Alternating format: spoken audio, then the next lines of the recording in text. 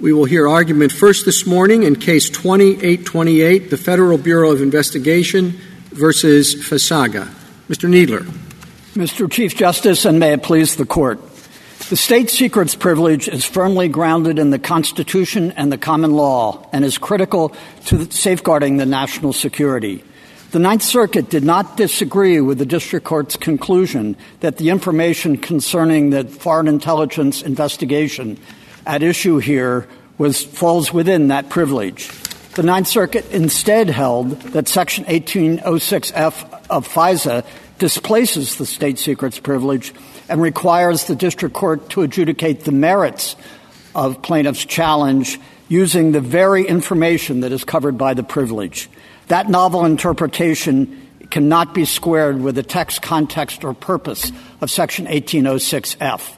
That section's purpose is to provide a special mechanism for the suppression of evidence when the government seeks to use it against an aggrieved person in a judicial proceeding or other proceeding. The Ninth Circuit's first rationale was that the government uses information against a party when it invokes the state secrets privilege. But the government invokes the privilege to prevent the use of information, not to facilitate its use. Indeed, in this case, the government argued and the district court agreed that because the information concerning the reasons, the subjects, the sources and methods of this foreign intelligence investigation was so central to the case that the First Amendment claim had to be dismissed. The Ninth Circuit's other rationale was equally erroneous. It ruled that plaintiff's prayer for relief seeking an injunction requiring the FBI to destroy or return the information comes within 1806F's reference to a motion or request to discover or obtain surveillance application orders and related materials. But that clause governs discovery in aid of a suppression motion. It likewise does not displace the privilege. At the very least, given the constitutional and deep common law roots of the state secrets privilege, Section 1806 cannot be read to reflect a congressional intent that would be required to abrogate the privilege. Mr. Kneedler, do you place a few times in your opening remarks you referred to this as a common law privilege. Is that your argument, that it's based in common law rather than inheres in executive power? No, we think it's very strongly rooted in executive power. It's also firmly rooted in the common law, and the reflection of it being as part of the executive power goes all the way back to the founding. Many of those early disputes were vis-a-vis Congress, not the courts, but the basic point of the need for the executive to protect information pertaining to the nation's security as being part of the presidential prerogative and the executive branch necessity goes all the way back to the founding. But it's also recognized for very good reasons, the same reasons, really, as a matter of federal common law. One final question. The respondent seems to make quite a bit of the two cases, Totten and Reynolds, and argues that these two have separate doctrines with respect to executive powers or to state secrets. Do you think they're two separate doctrines, or is it just one doctrine? We think at bottom that it's just one doctrine. The question of the privilege in the first instance goes to the exclusion of the evidence from the proceeding. But then the next question is, what happens if the evidence is excluded? And in that situation, as we argued here, where the evidence is so central, at least where the evidence is so central to the case, or its adjudication would risk disclosing information at the core of the case should be dismissed. And in fact, this Court's decision in Tennant v. Doe rejected the claim, the contention that the doctrine of Totten was simply a contract doctrine. The Court said, in fact, Totten was not so limited. And the Court, quoting the famous passage from Totten, said, "Public policy forbids the maintenance of any suit in a court of justice, the trial of which would inevitably lead to the disclosure of matters which the law itself regards as confidential." And in Reynolds itself, while the court was dealing with a privilege, it pointed out that Totten was a particularly clear case, and it was not necessary to get into the question of evidence because the case concerned the existence of a spy agreement that was central to the case. But I think the way the court referred to Totten indicates that was an easy case that actually could be dismissed in the face of the complaint, because the face of the complaint was alleging the existence that was of a secret item that was protected by the national security. But if you get further along, maybe the face of the complaint doesn't say that. But as the government's declaration in this case demonstrated, the adjudication of the case, if it went forward, would concern the sources and methods, et cetera, of the foreign intelligence investigation such that plaintiff's First Amendment challenge could not properly be adjudicated. Thank you. I'm sorry, Justice Thomas. No, Did you finish? Thank you. I'm a little confused. I thought the Ninth Circuit here basically only displaced the state secrets privilege with respect to the ability of the judge to determine whether, after reviewing the information that was necessary, that it thought necessary, that it then should determine whether the seizure was lawful or unlawful under 1806. I thought that there were separate writings basically saying that if at that point it found the seizure unlawful, that then it would consider disclosure only. I don't think it said it would disclose if the seizure was lawful. It said it would disclose only if it's unlawful. But I don't know where in any of our jurisprudence we've ever suggested that an in-camera review by a judge threatened national security. Our submission is not that when the government invokes the state secrets privilege, that a court is altogether barred from looking at in-camera submission by the government to explain why the information is privileged. But the Ninth Circuit went beyond that. It relied on 1806F to actually adjudicate the merits. It said the court should consider all of the constitutional challenges that the plaintiffs are bringing. I'm sorry, 1806 only permits, on its terms, a disclosure if the information is seized unlawfully.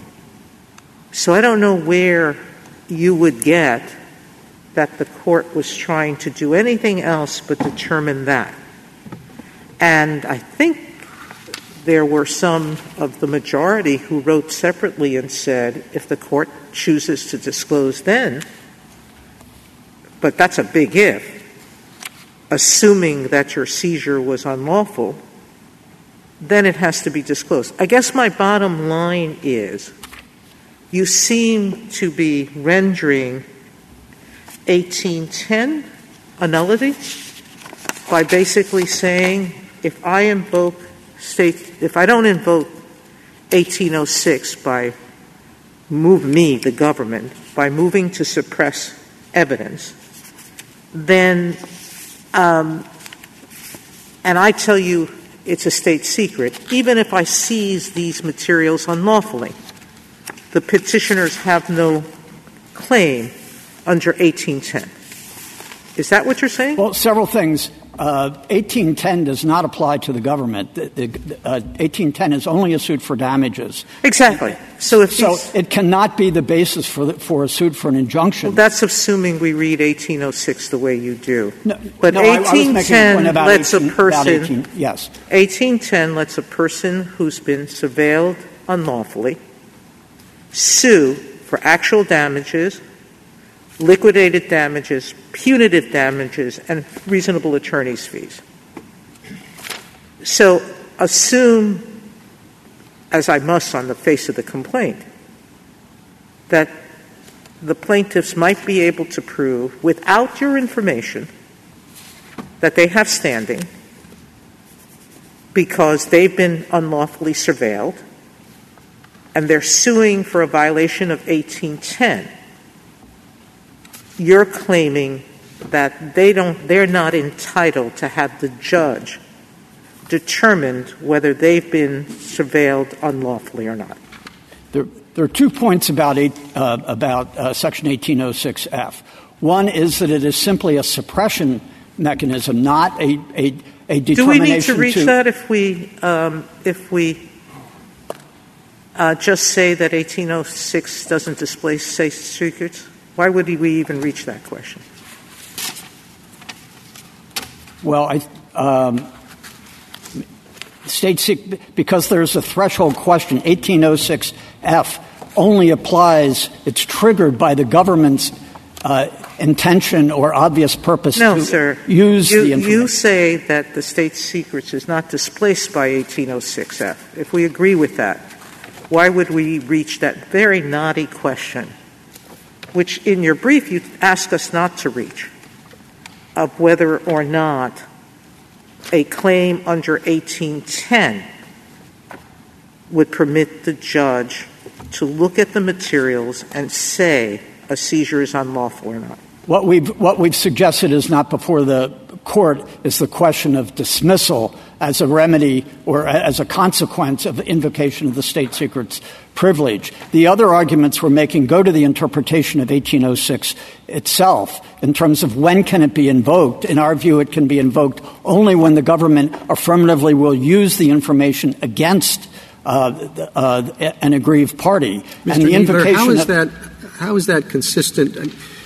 I mean, I think I understand the argument you made in this respect in your brief, but I'd like to hear it concisely. How is that consistent with the language that any aggrieved person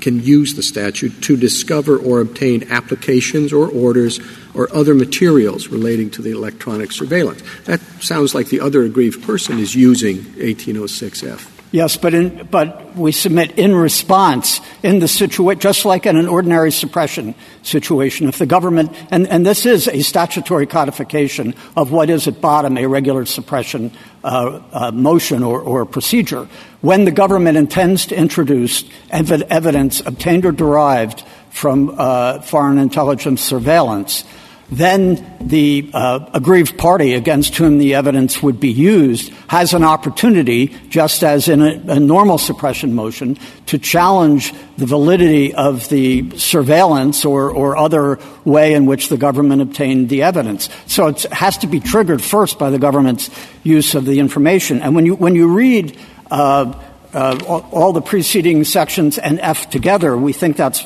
very clear. Subsection C requires the government to notify an aggrieved party when it intends to use information against him in a proceeding. E provides for a motion to suppress that. And then F is about how a suppression procedure would operate, whether it is the result of the government's notification or a motion under E or as a safeguard to make sure this procedure is exclusive. Any other way in which a aggrieved party might seek to challenge the government's use of the information. And your reference to the language in F, which refers to a motion or request, is made by an aggrieved party to discover or obtain applications or orders or other materials relating to the surveillance. That is all information. It's classic suppression. We want to see what went into the warrant or what went into the application to the FISC. So it's about suppression, not about a general discovery. Well, why isn't it about both? I mean, a significant part of it is obviously about suppression, but there are also these references to discovery. And why shouldn't we understand this provision as doing both things, as codifying a suppression procedure and also codifying a discovery procedure? Because it may be that plaintiffs in a case like this one look to discover very sensitive materials, and Congress wanted a procedure in place to deal with those kinds of discovery requests. Well, in a civil case, if there is a discovery request and the information is covered by the privilege, the mechanism for dealing with that is the assertion of the state secret's privilege. There is no automatic right in a civil plaintiff to get discovery from the government vis-a-vis a privilege. But where the government actually comes forward and says, we want to use this information against you. But you're just excising words from this statute. I mean, this statute is about discovering, obtaining, or suppressing evidence. Well, that's the F language, right? Yes, but suppressing, obtaining, or discovering, right? Yes, but it just seems as though Congress wanted to do two things here. It said, we realize there are these very sensitive materials, and maybe the government will want to use them, and the person will say, oh, that's illegal, the government can't use them. That's one set of circumstances. And the other set of circumstances is maybe a plaintiff wants access to those materials, and the government wants to say, no, you can't have them. And that's another way in which this statute says, here are the procedures you use when that occurs. But I think that phrasing has to be looked at in the context of all of the subsections dealing with the government's intent to use. And indeed, Section 1806 as a whole, 1806 is titled Use of Information. Subsection A describes the uses to which the government may put the evidence. It can use it only in connection with minimization procedures. Subsection B says that it can't be turned over for law enforcement purposes without a reservation by the Attorney General. C through G deal with the government's use of the information against a party in a narrow situation in a legal proceeding. Mr. Kneedler, I'm curious. In the list you gave the Chief Justice of the various subsections that you think support your position, you didn't list A, which talks about preserving privileges that otherwise exist. And I'm just curious why the government didn't invoke A. There must be a reason. No, I think A does cover that. Oh, so let's throw that in now too. Okay, all right. Well, okay. but I think I just wondered if you had thought about it. If not, I think it also covers like attorney-client privilege of the person being surveilled. Okay, all right. I just wondered if you had a thought about it. And if you didn't, I think that's a further confirmation of the. Okay, I got it. Otherwise use. Help me out with that. The language is enter into evidence, disclose, or otherwise use.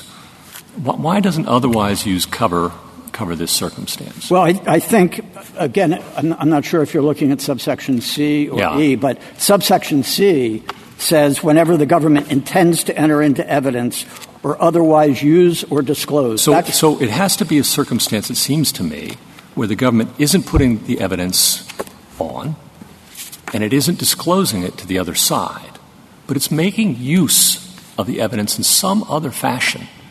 And here, I think there's a pretty good argument on the other side that the government is using it as a means to dismiss the case without disclosing it.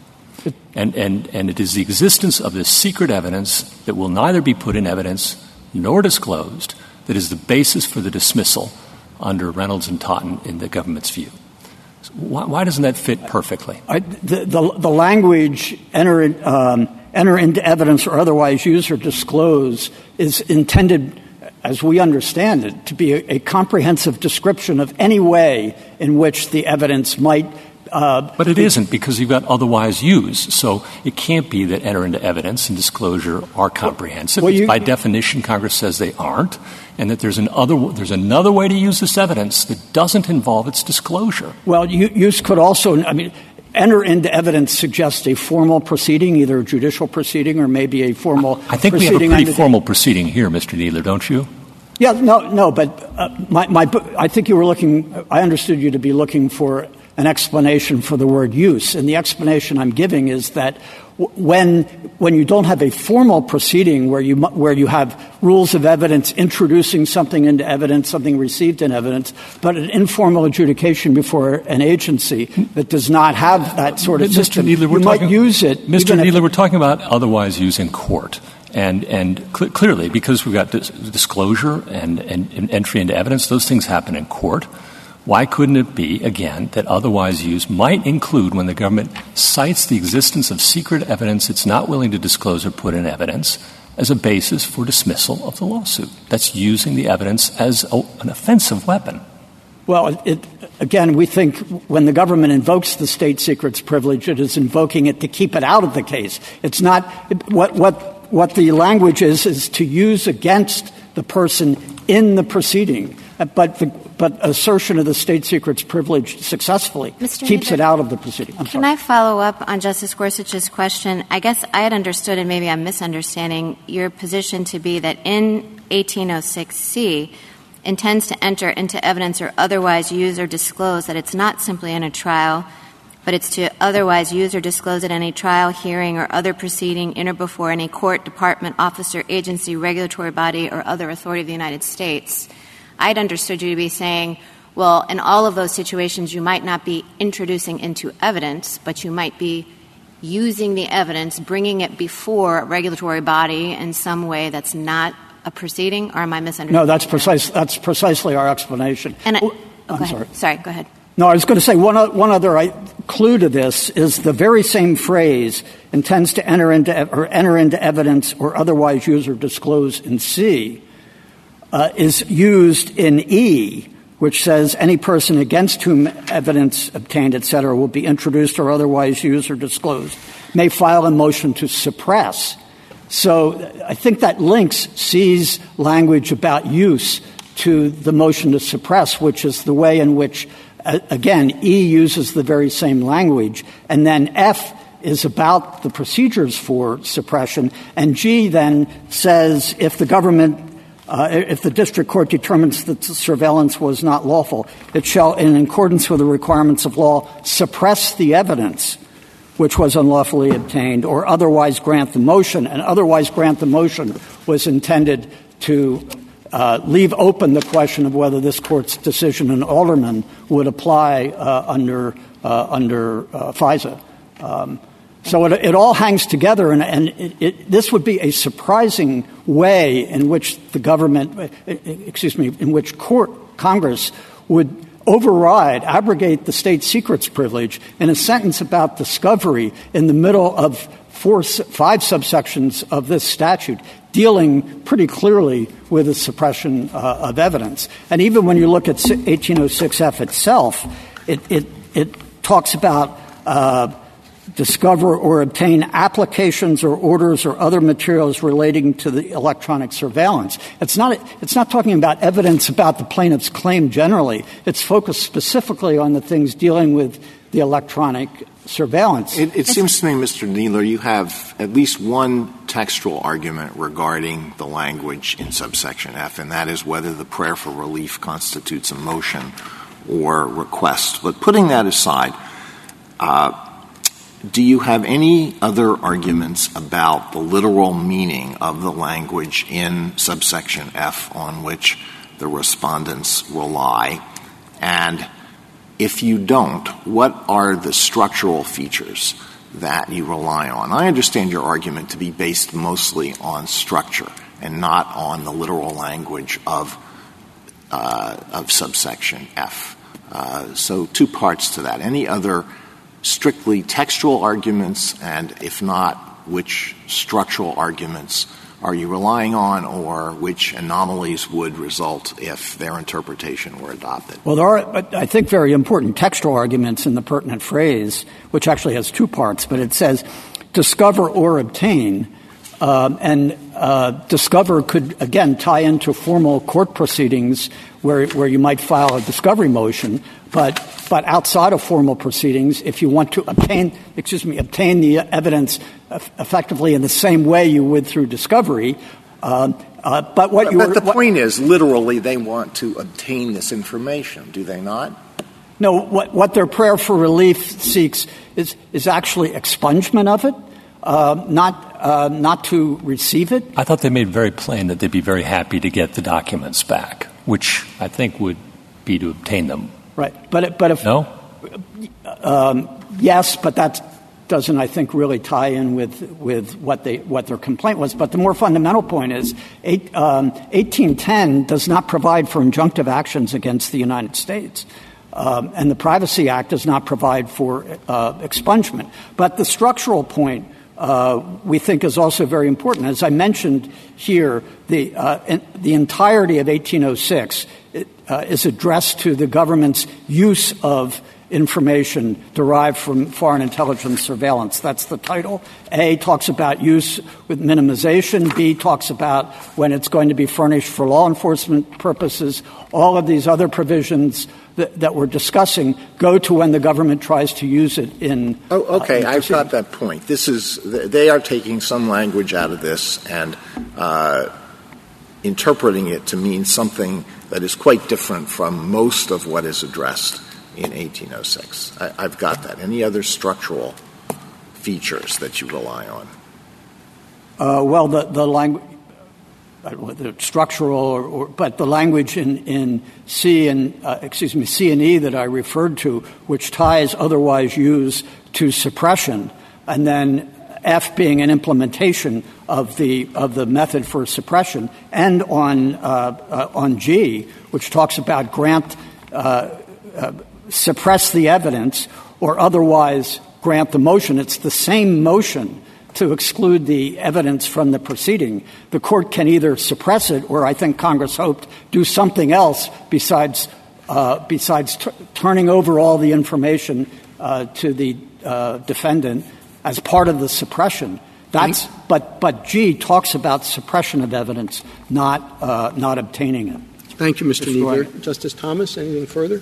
Mr. Kneedler, you were just one brief thing. You were in the process when you were discussing subsection C, it's 1806C. The phrase against an aggrieved person, you were about to tell us what you thought of that before you got distracted. I think that's very important because it shows that it has to be triggered by something that the government is doing before you even get into this procedure. And that's why the word suppress is very important here. If the government intends to use the information against somebody, you can move to suppress it, or if it's in a more informal proceeding, you move to have it excluded or don't consider it, or whatever its equivalent is. Now, there may be some civil proceedings where the evidence, maybe there's an argument shouldn't even be suppressed. But again, it's all, in 1978, it was all directed toward suppression where the government intends to use information against the person in the proceeding, whereas the state secrets privilege keeps it out of the proceeding. Thank you. Justice Breyer?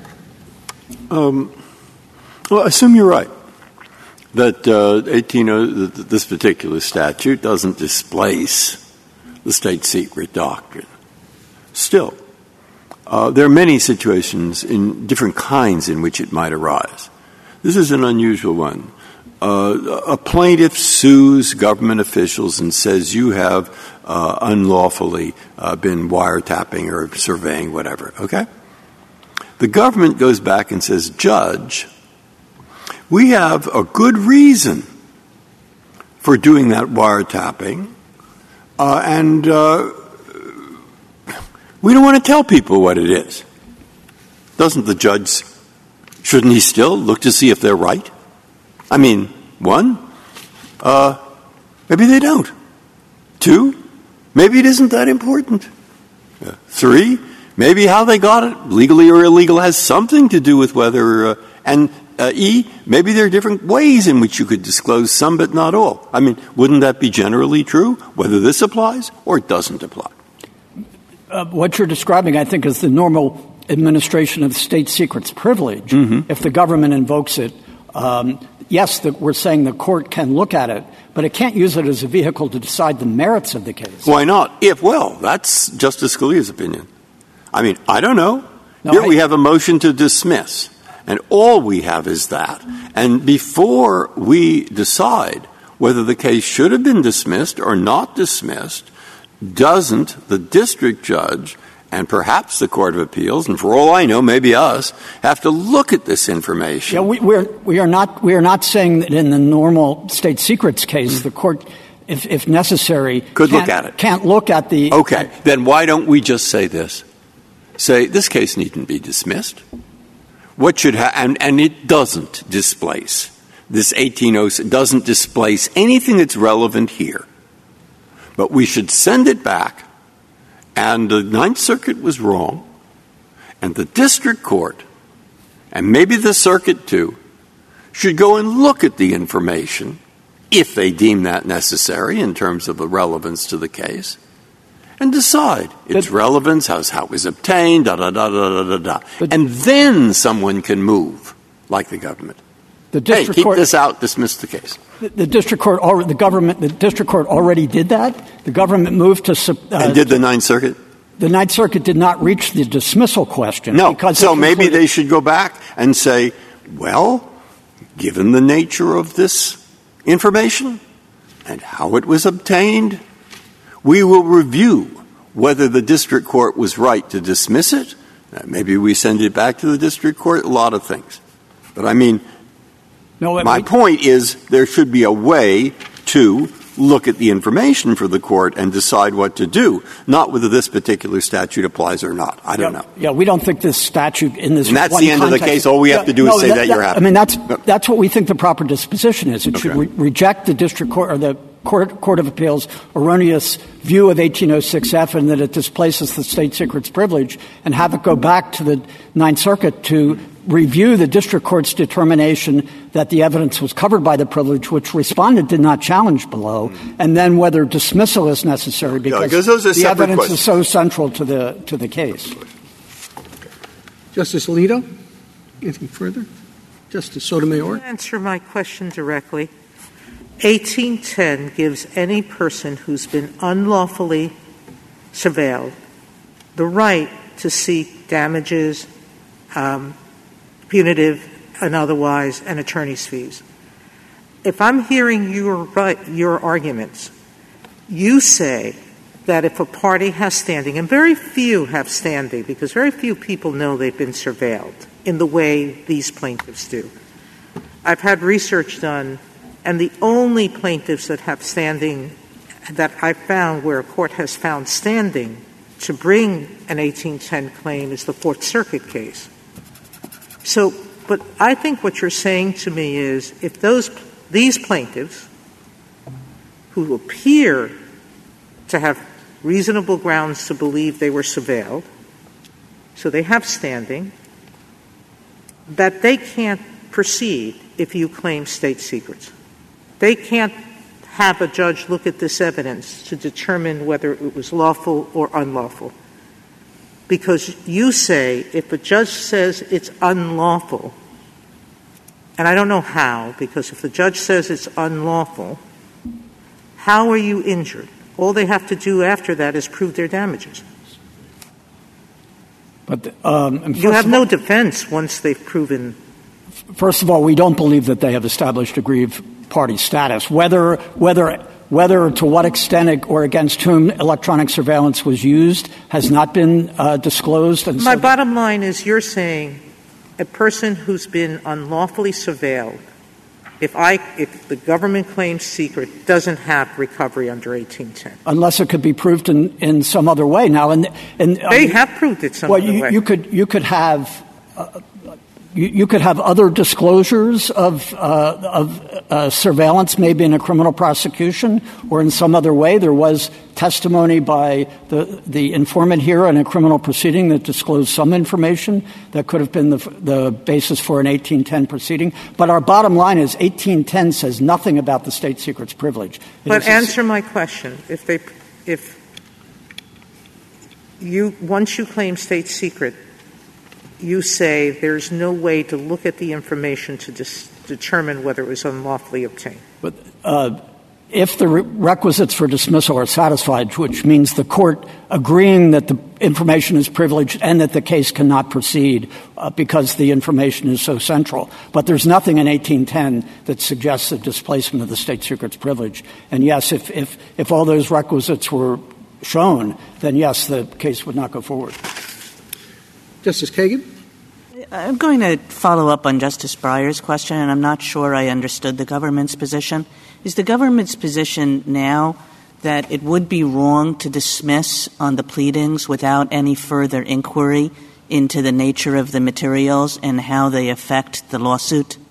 No. I mean, the government invoked the state secret's privilege. The district court found it was privileged. The government argued that, therefore, the First Amendment claim needs to be dismissed because that claim is this foreign intelligence surveillance investigation was actually based solely on their First Amendment rights. And to defend against that, it would be necessary to look at the sources, methods, et cetera, of that investigation. So, I think what Justice Breyer was suggesting is in a case like this, maybe dismissal would be the only appropriate remedy for the problem, but maybe not. It depends, and it depends on some investigation of the materials and how they figure in the case and what harms they present and so forth. And the Ninth Circuit seems to have misunderstood that point. Maybe you contest that point, but the Ninth Circuit seems to say in a kind of old-fashioned Totten-like way, the government says state secrets and we just have to dismiss it in the ordinary case, putting aside the statute. And I thought we made clear in General Dynamics that that's only true in a small category of cases where the subject matter of the lawsuit itself revealed a state secret, but that in cases like this, where it's an evidentiary privilege, and first we're going to decide what kind of evidence should be excluded, and then we're going to decide, based on the full evidence of the case, whether the suit can go forward or not, in all fairness to the parties. And that's what it seems the Ninth Circuit didn't understand, and maybe you can test, but I'm not sure you do. Well, no, I think the Ninth Circuit did get confused, but I want to make the point that the district court already did what you're describing. The government invoked the state secrets privilege. The district court held in the respondents in the Ninth Circuit did not disagree that all the information about the investigation was privileged. The district court then proceeded to say, can this case properly go forward without that information, and said no, both because that's the very central fact of the case, what was the basis or reason for the investigation, and that can't be adjudicated without delving into that information, or at the very least it would risk disclosure of that. Therefore, that First Amendment claim should be dismissed. That should have been affirmed, in our view, by the Ninth Circuit.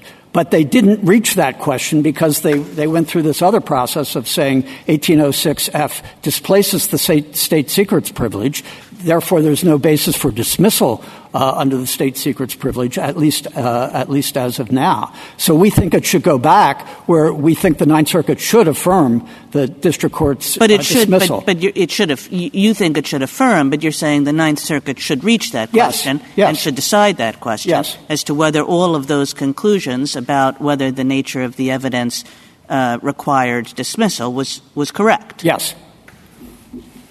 Justice Gorsuch? I'd like to come at that same question from a different angle. Here's where I'm stuck, Mr. Kneedler. Reynolds told us, and General Dynamics reaffirmed, that the state secret privilege allows the government to keep evidence away from a party, but that generally the party is free to prove its case using other evidence. And so the government's really at a choice. Does it want to disclose the evidence and defend itself, or does it want to let a tort judgment go ahead against it and keep national security safe? Okay. And FISA was enacted against that backdrop. And if I were pressed, I would say FISA is perfectly consistent with that understanding of state secrets.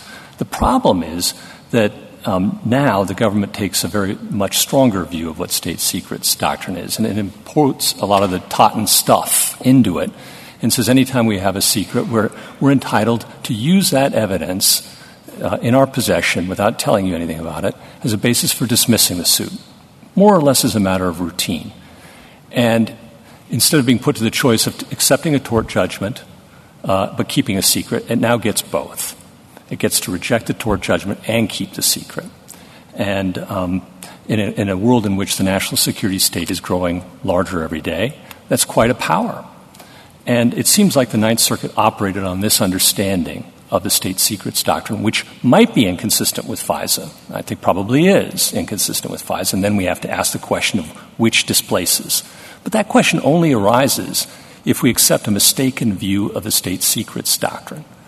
And So I think your friends on the other side have made this point and suggested, why don't we just address the state secrets problem and say the Ninth Circuit misunderstood state secrets doctrine and reverse remand on that basis, and then we don't have to get into this question of a conflict which only arises on a mistaken understanding of state secrets doctrine.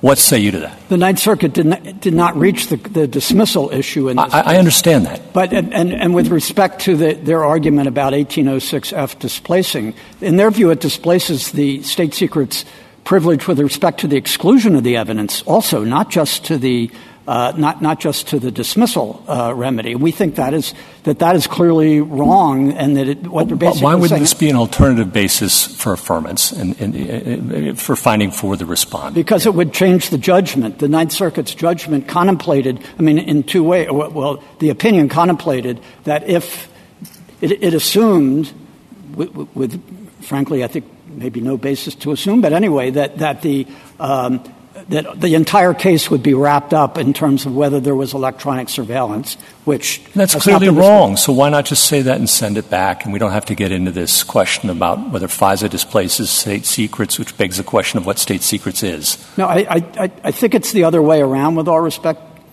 Justice Gorsuch, this is a case in which the Ninth Circuit relied on a statutory holding, which could have ramifications much broader than this. But the point about the court deciding it would require an alteration of the judgment, because the Ninth Circuit contemplated that in proceedings on remand the state secrets privilege could be invoked, and maybe even the dismissal remedy would be available in the Court of Appeals view on remand. So it's not properly before this court without a cross petition.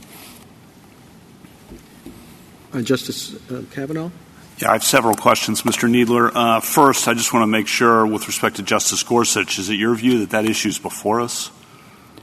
I don't think it is before you. It has been advanced as an alternative ground for affirmance, but I think it would require an alteration of the judgment. But in any event, it does seem to us that the statutory question is antecedent the way the court looked at it, and if the court was wrong, then it should reach the question of dismissal. And I would think this court would want the Ninth Circuit's view of looking at the evidence, is this a case where dismissal might be appropriate, before it entered into the question of how and when dismissal can follow a successful. You've said this, but I just want to nail it down. The district court looked at the evidence, concluded that the state secrets privilege applied, and dismissed. When we send it back to the Ninth Circuit, they will be able to review that. Yes, that evidence is in the record. It's available to this court. There was a classified declaration that was presented to the Attorney General Holder when he invoked or asserted the state secrets privilege. So that was your answer to Justice Breyer and Justice Kagan, I think. So, yes. Okay. And then picking up on Justice Thomas's first question, back to the statutory issue, he referred to the constitutional status of the state secrets privilege. And I think I'd be curious how that plays into our statutory interpretation. I think you said at one point we shouldn't expect Congress to do a drive-by incursion on the state secrets privilege through this kind of language. But how does the potential constitutional backdrop of the state secrets privilege play in? I think the court should insist upon some sort of clear statement or clear indication that Congress intended to abrogate a privilege that is, in our view, critical to the president's exercise of his Article II powers. So there is, I think, a strong presumption against reading a phrase buried in a statute clearly otherwise dealing with the suppression of evidence and a statute that is protective of the government's interest and protective of the national security, to read it to abrogate a privilege and a disposition of a case that would undermine that. Because there would be a major Article II issue if Congress tried to do that, but we don't need to get into that. That's correct. And the same thing would be true about a statute that is said to be in derogation of the common law. You wouldn't naturally read a statute to overcome that. Last question. The search claims are still alive regardless of what we're talking about here, right? We're talking about the religious claims. The district court dismissed the Fourth Amendment claims. We did not seek that. So on appeal, It's the religion claims because that goes to the reasons and the scope of the investigation. That's the core of the state secrets privilege. And the government decided that at this point it was not going to assert the state secrets privilege over the Fourth Amendment claims. But down the road it might if they can't be disposed of on another basis. So are they still alive in the district court then, the search claims? Well, not the way the district court disposed of it, but the Ninth Circuit said it was wrong for the district court to do that. So if this case goes back, the Ninth Circuit presumably would reach the same conclusion. Would the government oppose the search claims continuing? No, I think that was our position on appeal.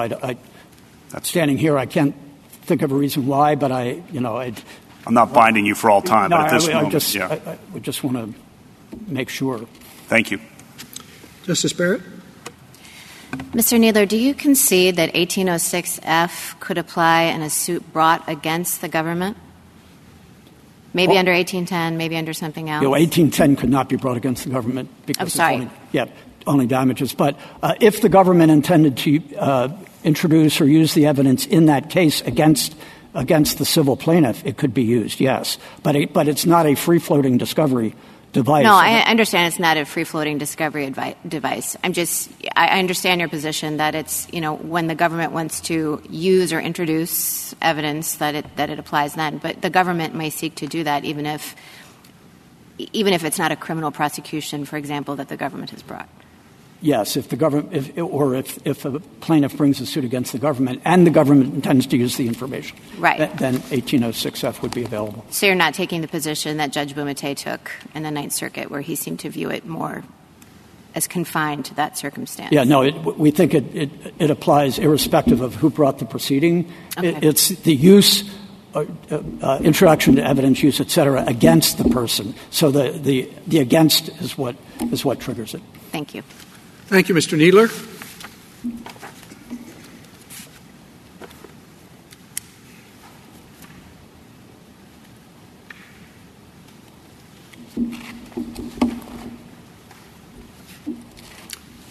Ms. Carroll? Thank you, Mr. Chief Justice, and may it please the Court. I'd like to make 2 points. First, Section 1806F provides only a narrow mechanism for deciding the admissibility and discoverability of surveillance materials. It does not speak at all to the fact that the government's assertion of the state secrets privilege deprives the individual defendants of a valid defense, a defense that depends not on the surveillance evidence that would be at issue in a FISA proceeding, but on the privileged information about the targets, predicates, and scope of the investigation. Second, adjudicating the individual defendant's liability in camera and ex parte with no jury and no right to participate would violate the Seventh Amendment and Due Process Clause. Even if the Court of Appeals interpretation were plausible, FISA does not compel it, and this Court should reject a reading that raises those grave concerns. I welcome the Court's questions. If we accept the government's argument, though, we don't have to get to that, right? Accepting the government's argument that FISA does not displace the privilege, I think that resolves the question, because that was the holding of the Ninth Circuit. The Ninth Circuit instructed the district court to decide in camera and ex parte whether the defendants violated the constitutional and statutory provisions. No, I may have confused matters. I mean the constitutional avoidance argument. Correct. These are constitutional issues that would arise if the Court of Appeals interpretation of FISA were accepted.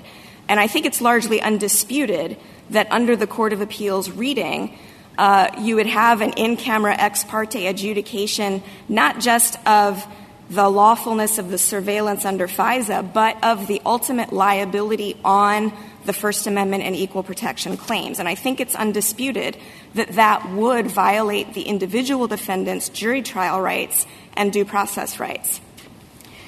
Now, Mr. Kneedler, I think, has made some good points that we agree with about the language of 1806F regarding what a use is and what a covered motion or request is. But I think there's just a broader point to make about that statute, and that is that the FISA, both 1806F and, frankly, an 1810 claim, are completely orthogonal to what is at issue in the First Amendment and equal protection claims and the defenses that are necessary to those claims. As has been discussed, the result of an 1806F procedure is limited to suppression or admission of the fruits of the surveillance, so the recordings, and potentially disclosure to the aggrieved party of the application materials and court orders. None of that enables revelation of, or certainly not disclosure to my clients, or the ability to adjudicate the merits and defenses of the religious discrimination claims, which, as I said, don't turn on the surveillance evidence. They turn on who was or was not a target of investigation, why were they under investigation, what were the motivations and predicates, and what was the degree of fit between the methods used and legitimate counterterrorism goals, what were my clients' individual motivations. Those are all classic jury questions. They are questions that are completely subject to the privilege, as Judge Carney found, and they cannot come out even in a limited FISA proceeding, even if we thought that 1806 was available. So I think that that's kind of a broader reason why the statute as a whole can't be read to displace the privilege. The privilege here, as Mr. Kneedler indicated, was properly asserted, and the Court of Appeals did not dispute that. In making that determination, the district court, and he says he paid especially close attention to the classified materials, which the district court described as providing comprehensive and detailed information informing the court as to the sensitive and privileged facts. And Judge Carney concluded from that classified material that it provided essential evidence to showing, quote, that the purported Dragnet investigations were not indiscriminate schemes to target Muslims, but were properly predicated and focused. That is the information that the individual defendants need to be able to defend themselves. And this court recognized in General Dynamics, as the lower courts have uniformly recognized, that it would be manifestly unfair to allow claims to go on in that situation where the government's assertion of the privilege prevents an individual capacity defendant from putting forward a defense that depends on that privileged information, which, again, even if there were some reading of FISA that would allow a limited proceeding in camera to determine the lawfulness of the proceeding under FISA, that has nothing to do with the privileged information and is not a mechanism for bringing it out or allowing my clients to rely on it. Just a couple of quick points on the text of 1806F. Justice Gorsuch, you asked what could the phrase otherwise use mean if we're not talking about entry into evidence. And I agree with Mr. Kneedler that that language certainly covers use of information in a proceeding outside of a court. But even in court, as Your Honor knows, there are many ways to use information without entering into evidence. I think in this context with surveillance information, the most likely use would be to impeach a witness, but there are other ways. Well, counsel, on that, you'd agree, though, that there aren't many ways to use evidence in court without either entering it into evidence or disclosing it, impeachment being a good example of disclosing it. Impeachment, I think, is also a use because you're not it involves disclosure, right? And I think can you think of another example? Refreshing a witness's recollection. Can you think another example? Refreshing recollection, that's a good one. That's a good one. Others? I think also in a summary judgment proceeding, as the language of Rule 56 indicates, that when you use information in support of a summary judgment motion, it is not officially being entered into evidence. It has to be informed that could be admissible into evidence. I guess my question, though, for Mr. Kneedler, and I guess for you, is can you think of another use in court that doesn't involve disclosure or entry into evidence? Each of the examples you've given me involves at least disclosure. I'm not actually sure that you do disclose to the jury when you're refreshing a witness's recollection. No, but you're disclosing it to the witness, right? You're disclosing it to the witness. That is true. And if it's something that would help them to remember their recollection. But I think, again, that also brings in the fact that we could be talking about proceedings that aren't subject to the rules of evidence as well. And I think, again, thinking back to the broader question, even if the court thought it were plausible to read that language more capaciously, a reading of Section 1806F that would allow, as the Court of Appeals thought, adjudication not just of whether the privilege was properly asserted, not just of whether the FISA surveillance was lawfully authorized and conducted, but whether the individual defendants are liable for damages on constitutional claims, to have that adjudication conducted without a jury in an ex parte procedure in which they have no apparent right to participate would plainly raise grave and I think undisputed constitutional questions that plainly favor the government's equally and we think more plausible interpretation of the statute. So we think the Ninth Circuit was clearly wrong to hold that the privilege was displaced by FISA. It should, as Mr. Kneedler has suggested, instead have affirmed on the ground that Judge Carney relied on, given that the classified information indicated, as the district court put it, the classified information gives defendants a valid defense that is no longer available because of the assertion of the privilege. Counsel, why is it that the government's reading helps you? I thought the essence of your claim is that an ex parte review hurts your client because it doesn't give your clients an opportunity to be a part of it, as the Seventh Amendment, correct? That's correct. So why does it matter if the government is the one that's moving to use the evidence? Why wouldn't your agents be suffering the same deprivation? I think it would be, and I think that relates to the broader point I was making, that even if 1806F is invoked, regardless of how you think it could be invoked, it doesn't get to the real problem in this case, which is the unavailability of the privileged information. To Your Honor's point, the constitutional claims we've mentioned under the Seventh Amendment and the Due Process Clause are violations that would arise from the Court of Appeals. May I finish my response? Yes. From the Court of Appeals interpretation. And under the avoidance canon, where this court has before it two plausible interpretations of the statute, the avoidance canon calls for rejecting the interpretation that would raise those grave questions. And we think the government's interpretation, as recently adopted as well by the Fourth Circuit, is certainly plausible, and that the Ninth Circuit's interpretation is certainly not more than plausible. And so the avoidance canon would come into play there. Thank you, Ms. Carroll. Justice Thomas?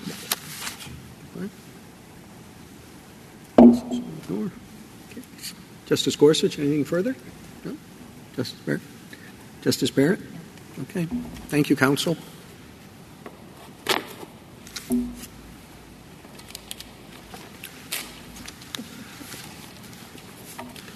Mr. Arulanantham. Thank you, Mr. Chief Justice, and may it please the Court.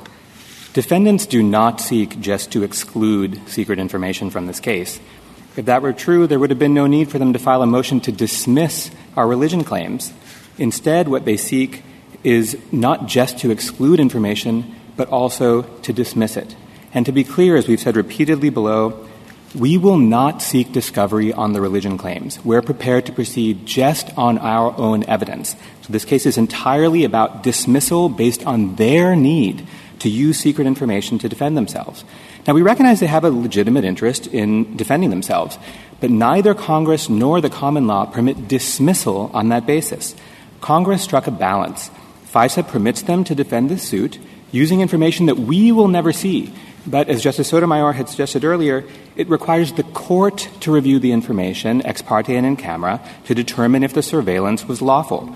Section 1806, as Justice Gorsuch has already mentioned, applies not just when they seek to enter secret information into evidence, but also when they otherwise use it. Use is very broad. It means to put into service, and otherwise use means, as Justice Gorsuch has been saying, in a different manner. So there has to be a way different from just using or disclosing that's also covered by the statute. Relying on information to win dismissal of a lawsuit is obviously using that information. The government is also wrong on the common law. As General Dynamics explained, the Reynolds privilege is a privilege. The privileged information is excluded, but the case goes on without it. And that's 150 years of case law on which Reynolds relies in both the U.S. and England. They can't point to a single case where plaintiffs could make their case without the privileged information, and yet still the court ordered dismissal. Like the widows in Reynolds itself, we are entitled to that opportunity, whether under FISA's rules or under the common law. Lastly, I want to emphasize, again, Your Honors, that the Court of Appeals did not hold that we can ever see privileged evidence. If the district court orders disclosure to us, the government can reassert the privilege. Counsel, can you give me an example of a case where used was employed the way you are suggesting? Yes, Your Honor. In the firearms context, this court has done it even without the word otherwise. Actually, so the court has said, for example, in Bailey v. United States, that just referring to a gun in the course of a criminal transaction is using it. I think also that statute, again, is only use. We have otherwise use. So I think ours is even more broad than the one that the examples that the government uses or Judge Bumate's. And sticking on the same point, if I may, Your Honor, it is conceivable, I suppose, that there might be some other use you could come up with, although I don't think I've heard one yet that is not a disclosure or enter into evidence.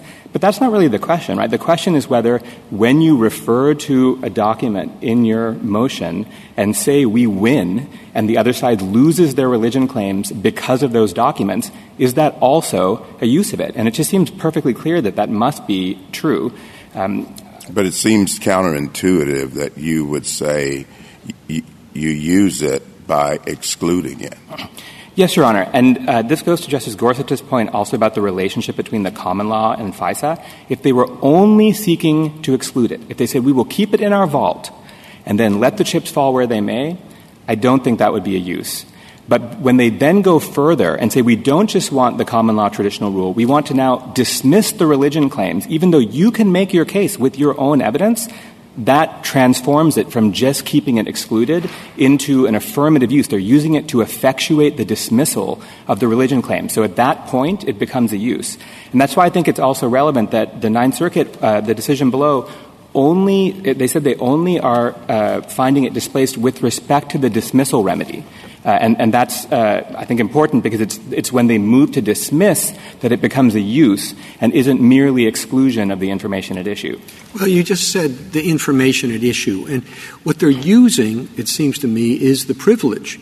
They're not using the information. The whole point of the statutory provision in 1806 is to keep the information from being used. I think it makes more sense to talk about using the privilege as opposed to the counterintuitive reading, at least I guess this is their argument, which is that this proceeding is to prevent the use as opposed to using it. Maybe a consequence of it is that the privilege is established, and then that means the information can't be used. But I don't see how the not allowing the information to be introduced is using the information. So I don't disagree with Your Honor there. I think if all they were doing was trying to keep it out and nothing else, that would not be a use. And I think it's because they argue that the state secret's privilege actually authorizes dismissal, unlike every other privilege, even when the plaintiffs can move forward without the privileged information. That's why it becomes a use. But to go back to the beginning of your question, Mr. Chief Justice, I think to say that they're using the privilege and not using the information is a little odd. I think they are using the privilege, but the motion makes no sense without the references to the secret information, without the submission of actually two classified declarations and a classified memorandum. So they're using both. And I think that is the most natural meaning of the word otherwise use. I really can't imagine how their motion would make any sense if it didn't refer to the information. And once they're referring to it, again, not just to keep it out, but also to win dismissal of the religion claims, that's what makes it into a use. Could they win dismissal by invoking a privilege if there were no evidence to support the invocation of the privilege? Yeah, and we struggled, Your Honor, and could not think of a context in which that would arise. It seems like they have to, in order to win, say it's not just the fact that we're excluding the information, it's also now that the evidence, even though it's out of the case, is actually not out of the case and is doing some kind of work to come and dismiss claims, even though the plaintiffs say that they can make their case without it. But it would be a perfectly natural argument to say we think because of the national security basis, this information cannot be used.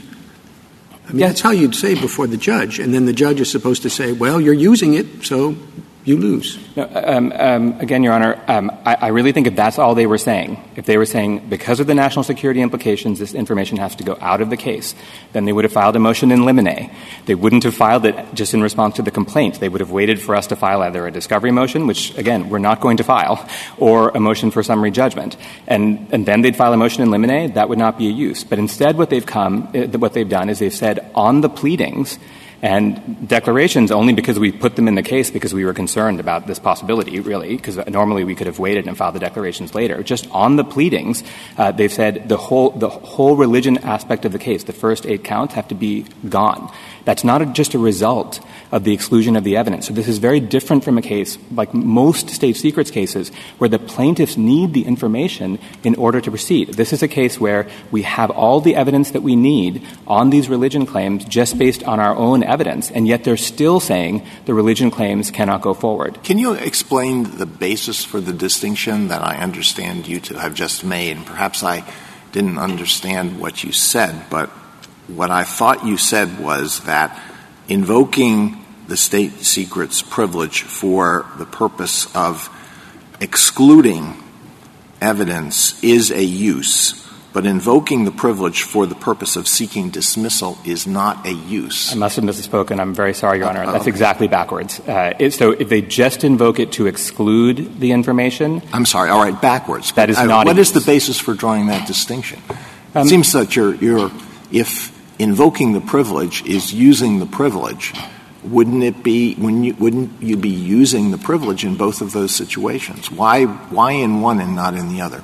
I think it's using the privilege, but it's not using the information. Why is it not using the information? Well, I just think in normal discovery, normal privileges, all the privileges, and these are arguments that we agree with that they're in their brief. If I'm an attorney-client situation and someone tries to get discovery and we say, well, that information is privileged, we want to keep it out of the case. You don't say you're using the evidence. But if I then say, oh, because you have done that, now the underlying claim on which you sought discovery has to be dismissed, even though you say you don't need the evidence and you don't want it anymore, or actually, we never wanted it, but anyway, you don't want it. Now you're doing something more than just keeping it out of the case, and that distinction is critical.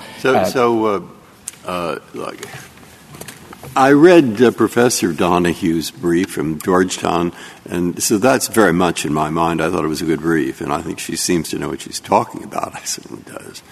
So I'm thinking, look, the thing is that you don't want the case dismissed. Of course. And Totten doesn't apply. And so they shouldn't have had anything to do with that. They should just look at Reynolds. That's right, Your Honor. All right. Now, that's what seems to be the issue and the problem. So do you really care whether the government's right or wrong on the displacement of the state secrets doctrine by 1806 or whatever? Suppose we said, no, it doesn't. But it doesn't matter that it doesn't. Because, of course, as quoting the government, the judges will look at this information, and if the information, it doesn't solve the problem, simply to say, we don't want the information, namely you. Of course you don't. But the government says, Judge, look at this. You will see that we both can't introduce the information because it's just too secret. It's unbelievable harm if we do. And it proves beyond any doubt their case is wrong. What is the court supposed to do then? And there, I don't know. And we have Justice Scalia's opinion on that. And where I am at the moment is I don't know. But I don't have to decide that yet. And it might not be those situations that are the dilemma I just described. until not only the district court under the proper standard, but also the Court of Appeals looks at this and sees if there's some special reason to dismiss the whole case or not. No automatic dismissal. No dismissal. I don't know. All right. There you are. That's where I am. Say anything you like. Thank you, Your Honor. Three thoughts I have about that. First, I just want to be clear on the very first point you made. Why do we even care about FISA? We have two distinct paths, as we see it, to success in this court.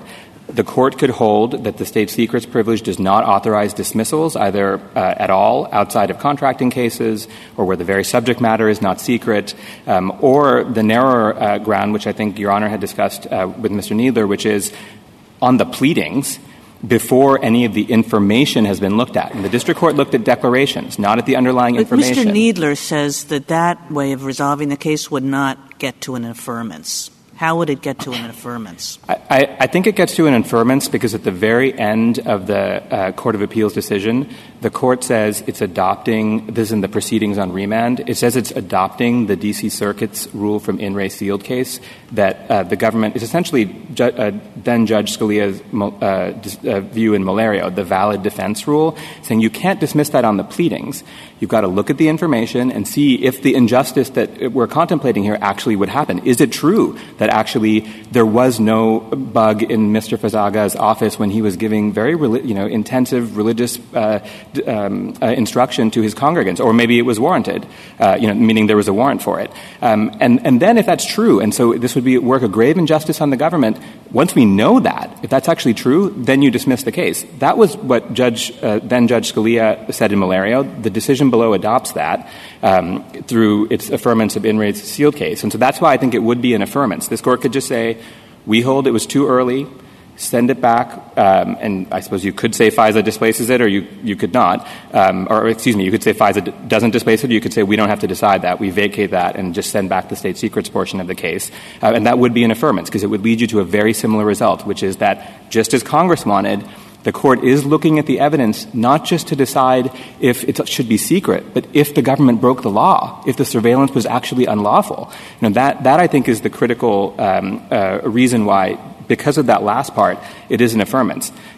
That being said, and I still want to come back to the other parts of your question, Justice Breyer, we only have to win that it's an alternative basis for affirmance if it's not in the question presented, right? If it's in the question, because you can't determine if FISA displaces the state secrets privilege without knowing what the state secrets privilege does, then it seems to me that the court can address it that way as well. We said in our brief in opposition, in compliance with this court's rule, 15.2, we said we are going to argue that under General Dynamics, there is no dismissal remedy available in this case. We also argued that in the Court of Appeals, a slightly different theory, but we preserved the claim. And then they replied in their reply on the merits. And they cited a long set of Court of Appeals cases that they said affirmed their rule. And now they've come and said it's not in the question presented. I think it is in the question presented. And we also gave notice of that, and they didn't say that it was not. So I do think it's an alternative basis by which an alternative path to victory. But just to go back then to Justice Breyer, the second part of your question, and not to abandon in any way our arguments on FISA, I want to stress another part of our displacement argument, which has actually not been discussed thus far today. 1806F says if the Attorney General files a declaration that disclosure or an adversary hearing would harm national security, then it shall apply these ex parte in-camera procedures that we've been talking about to determine if the surveillance was lawfully authorized and conducted. Now, that standard, the Attorney General files a declaration that disclosure would harm national security, is almost identical to the standard in Reynolds that divulging the information could risk endangering national security. Substantively, the substantive rule is almost identical. And the result of their view is that the same Attorney General declaration, because this declaration satisfies 1806F, it says disclosure of this information would reasonably endanger national security, Attorney General declaration in our case, gives the government two options. They can move to dismiss under state secrets privilege, which is what they've done, or they can go through 1806F and give the information ex parte and in camera to the court, even though the statute says these are the procedures that shall be applied, notwithstanding any other law, whenever these conditions are met. And so that is a powerful displacement effect, not for the state secrets privilege in general, but for the state secrets privilege as applied to cases involving the domestic electronic surveillance of Americans. And that's all that's issue in this case. It's just about giving the district court ex parte and camera review, not evidence, not disclosure to us, because the decision below says they can reassert the privilege if there's a disclosure to us. But just that aspect, the ex parte and camera review for cases involving domestic electronic surveillance, on that aspect, 1806F occupies the field. It takes away any other options, including outright dismissal under what they say is the state secrets privilege. I guess what strikes me as wrong about that argument is that if you look at 1806 and you just take a step backward and you're not focusing on, like, what does this word mean and what does that word mean, but if you just take a step backward, what 1806 is all about is deciding whether surveillance is legal. And according to 1806, that matters with respect to whether the government can use it in the standard way that illegal evidence can't be used in a proceeding. And for whatever reason, Congress thought it also mattered with respect to discovery requests on the part of, let's say, a plaintiff. And that's a very different focus. You know, was this obtained illegally? Because we think that question has something to do with whether it should be discoverable or whether it should be usable in court, from the normal state secrets inquiry, which is, illegal, legal, who cares? It's just dangerous for national security. Yes, Your Honor. I agree that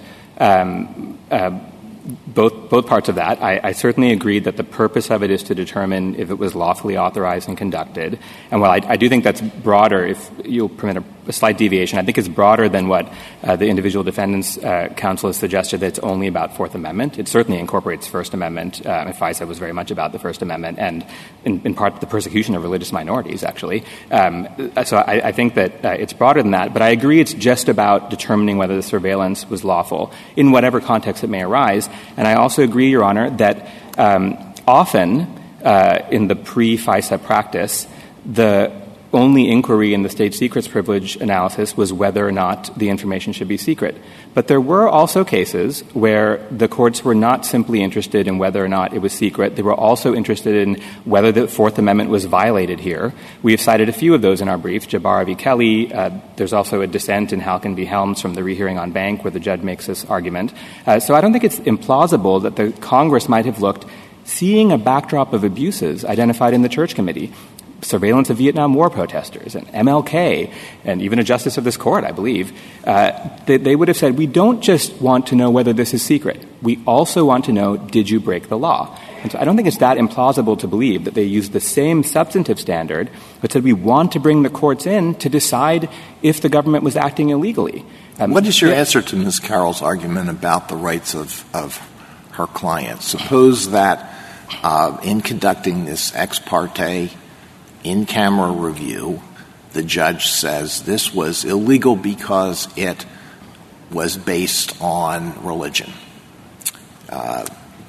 Is that the end of the case for her clients? I don't think it's the end of the case. Well, then can they have a trial? On that question, I think if the court finds that, then you're not going to be able to give that same question to the jury. We acknowledge that. Well, isn't that a violation of their due process rights? So we have deliberately not said in our briefing whether we think that's true or not. And instead that's why I'm asking you now. How can that possibly be consistent with due process? Well, I think that's the Star Chamber. A judge in camera ex parte without any not only without the presence of the defendants, without the presence of their attorneys, determines that they violated the plaintiff's First Amendment rights. So I want to say, after I answer your question, why I think it's not a reason to construe the statute. So if you, but to answer your question directly, I think that the tricky issue for a court, if it were actually considering this constitutional question, it would have to first consider what about the mirror image, because obviously the same exact thing that you have said is true of us. And if it's true that they've engaged in entirely lawful conduct, it sure sounds bad for the reasons Your Honor has said. But if they've engaged in unlawful conduct and you're going to dismiss the claim without us having any opportunity to have a jury trial and all the rest of it and due process as well, it is, and we have not been able to understand why it's any different. Do you think that exactly the mirror problem? Do you think that everybody who is aggrieved and would like to bring suit has a due process right to bring that suit and recover? No, but this is a different situation. For both sides, we're hypothesizing, and this gets to my reasons for believing it's premature. We're hypothesizing we've beaten summary judgment, both sides, right? Both sides have beaten summary judgment. We've shown standing. There's no sovereign immunity problem, all the other doctrines, Iqbal, et cetera, and yet still here we are. And in that situation, I think it's the mirror image problem. The other thing I would say... Well, it's not. I don't see how it can be a mirror image problem because the due process rights of potential plaintiffs are not the same as the due process rights of potential defendants. But beyond that, if this is the result to which your argument leads, isn't that a powerful reason for interpreting this statutory language differently? Right. Thank you, Your Honor. So I think it's not for two reasons. You know, the main reason is because if you look at Section 1806G, which is the provision which authorizes relief in the case, once the district court has determined that the surveillance either was or was not lawfully authorized and conducted, it says you suppress the evidence or otherwise grant the motion in accordance with the requirements of law. And what we read that to mean that if we have an 1806F process, whether on summary judgment or however it comes up, and then the court finds the surveillance is unlawful, they now have the right to say at that point, this would violate the Seventh Amendment to bind us to that. And therefore, it would not be in accordance with the requirements of law, and then the issue can be litigated. And I should say, when I say the issue would be litigated, the Bivens litigation hasn't happened.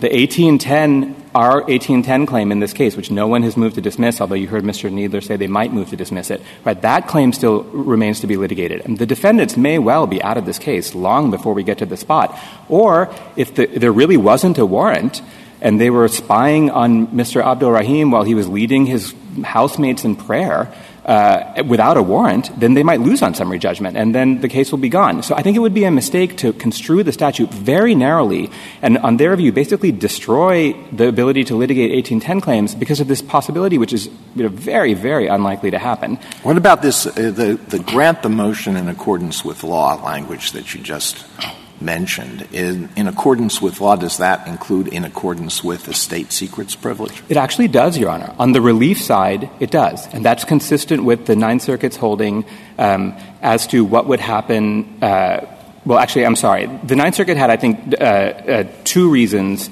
Let me step back a second. The Ninth Circuit said, we think the privilege is still available here, and we haven't required disclosure to the plaintiffs. And I think that is consistent with FISA, both 1806F, when we're going through the process of deciding whether or not the information was lawfully authorized or conducted, and on the relief side. It's consistent on the F part because the statute does not say that the district court shall disclose to the plaintiffs if needed to determine the lawfulness of surveillance. It says you may disclose to the plaintiffs subject to security procedures and protective orders only if needed to determine the lawfulness of the surveillance. And what that means is that the government has the ability to argue in the extremely unlikely event, it's never happened, that it happened once and then it got reversed on appeal. That a district court ordered a disclosure when determining the legality of surveillance to the plaintiffs, right? In the extraordinarily unlikely event that happens, the government will have the ability to come in and say, no, even with protective orders, even with whatever else you want to do with your SCIF or whatever it is, there is no way to protect national security to give this information to them. And that is, I think, the state secrets privilege. That's the same argument. And to kind of go back, like Justice Kagan was saying, the state secrets privilege says lawfully or unlawfully obtained, we don't care because it would harm national security. So you're conceding that even after you run through the gamut of 1806F and conclude, listen, this was unlawfully obtained, you're conceding that the state secrets privilege could kick in and still keep it out. At the relief stage, so it doesn't – the main thing it does is – what FISA does is it brings the court into the picture where they can see the evidence. But when the portions of it that require disclosure to plaintiffs, that has may in it. And so that's why I think it's perfectly consistent with state secrets privilege at common law. But I just want to make sure clearly that I'm answering your question. You're looking like I'm not answering your question. No, I'm just trying to follow how this actually would play out. Yeah, sure. So you have to give the information to the court. And that's what Congress wanted. The courts get to find out if the government is breaking the law or not. But if you ever want to disclose to the plaintiffs, to go beyond just the court and now go to us and to the public, now the government has the ability to argue that that's not permitted in the interest of national security. So you could be deprived of your opportunity to get relief. Yes, you would lose. Like you couldn't. It was unlawfully obtained, but because it was protected by the state secrets privilege, you can't recover. No. Well, I mean, I think that's possible in some cases. In our particular case, we said that the prayer for relief clearly says we want the evidence, the information unlawfully obtained to be destroyed or returned. That's what we said. So I think we have made a request to obtain, absolutely, because we said returned. That's one of the things that we've asked for. But we said destroyed or returned. And that means that, I mean, what we would argue in the district court, if we ever got to the spot, was that, look, even if they say they can't show it to everyone, they still need to destroy it. And that would make a difference. I mean, then our clients would at least still know that the government, whatever records they got from them because, Mr. Fazaga was leading his congregation in prayer, or Mr. Malek decided as a young man to embrace his faith, they would at least know then that got burned because it wasn't right. It wasn't right to spy on them because you thought that they were dangerous just because they were embracing their faith. And so it wouldn't be everything, perhaps that we want, but it's well within the scope of the complaint, and it would also preserve the government's state secrets privilege. That being said, I feel all of this, we're so far ahead of it.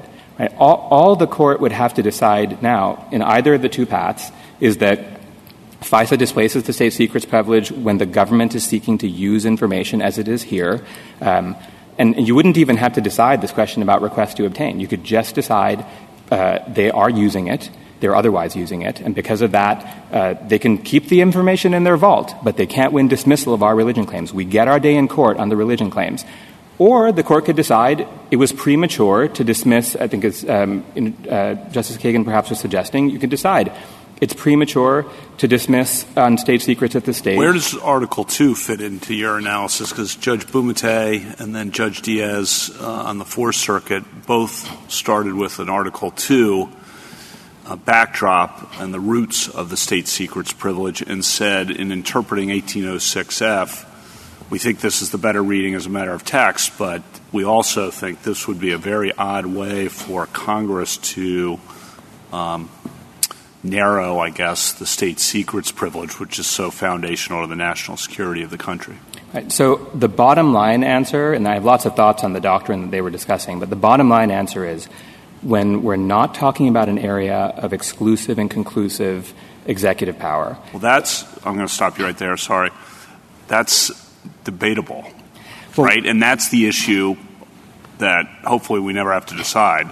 So, but I think right now that's a question, and so you avoid deciding that question, which has a lot of ramifications. And I understand exactly what you're saying on the Jackson framework there, and we avoid deciding that by not interpreting the statute to trigger that question. So if we're on the same page on the standard, right, then I would say it's limited to the domestic electronic surveillance of U.S. persons.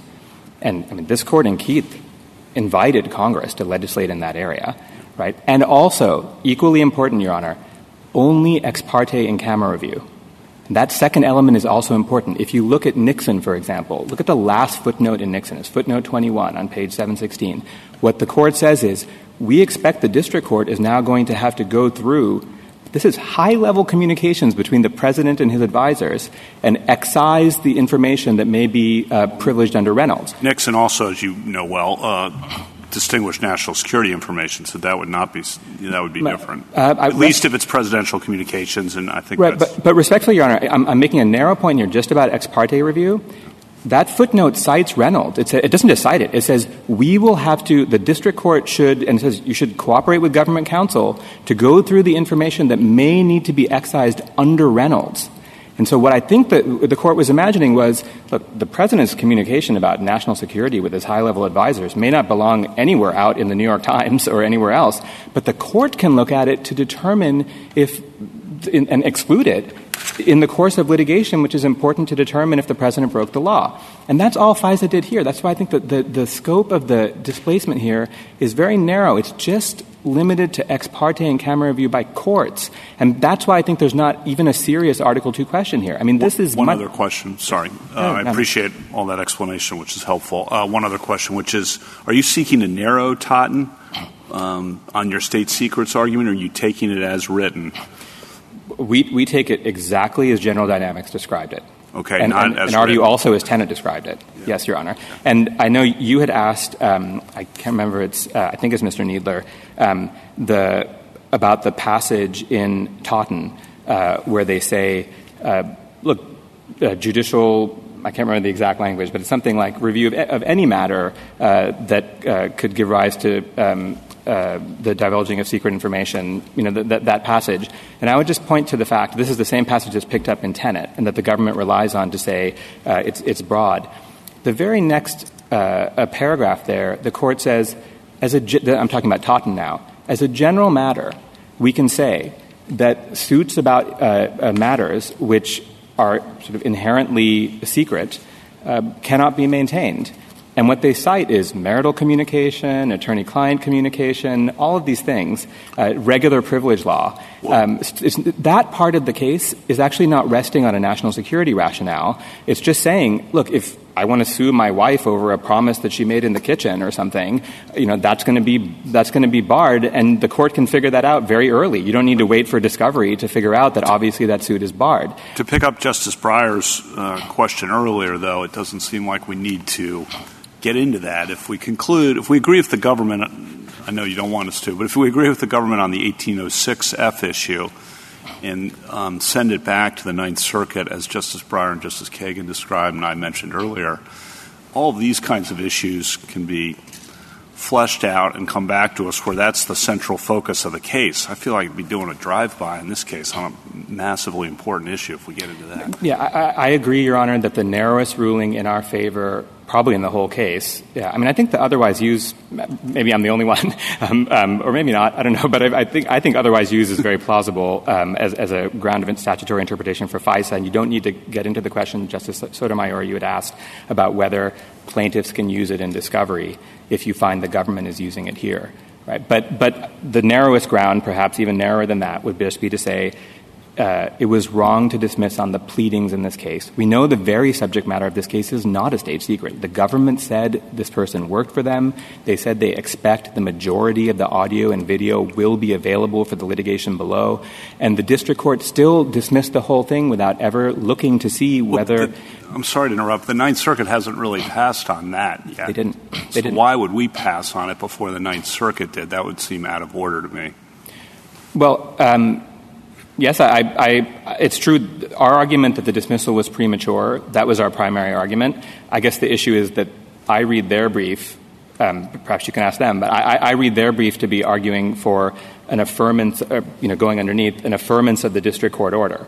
And you cannot affirm the district court order. But maybe that's wrong. Maybe that's not what they're saying. Well, I guess I heard a little different from Mr. Kneedler, but he can get back into that on rebuttal. Yes, but I think the court could also say we disagree on FISA, but we want you, Court of Appeals, to address the prematurity argument, and state secret is nowhere here. I think I would say if Your Honors find that the question presented does not include state secrets at all, then that would also mean you shouldn't touch the valid defense issues that are in the case as well. I'd like your help with a related problem, and that is, asking this question that we're struggling with about 1806's consistency with state secrets, raises the question what state secrets is. And in 1978, when the Church Committee issued its report and Congress adopted FISA, Reynolds was on the books, and that was pretty much it. And Totten was over there having to do with contracts with spies. And so the state secrets doctrine pretty clearly meant you exclude the evidence and the case continues. It's only since then, in relatively recent times, that the government has asserted the Totten bar really kicks in a lot of cases and that lower courts have run with that ball. So asking what the state secrets means today and whether that implicates FISA seems to be a different question. Yes, I completely agree, Your Honor. I would note that in their long string cite footnote in their reply brief where they say, here's all the Court of Appeals cases, and leaving aside that most of those cases are about where the plaintiff can't make their case, but even leaving that aside, the string cite ends before 1978. It ends around 1980, I think. I mean, there's even in all of the cases that they've cited, they don't prove that dismissal was a contemplated remedy under state secrets outside the government contracting context in 1978. And I think it's quite clear that actually in 1978, there's lots of state secret cases. These are in Professor Donohue's brief, among other places, and actually several of them are in ours as well. But it's very clear that that prior rule, the evidence was excluded and the case goes on without it. I mean, we cite cases from England from the early 1800s, Wyatt v. Gore.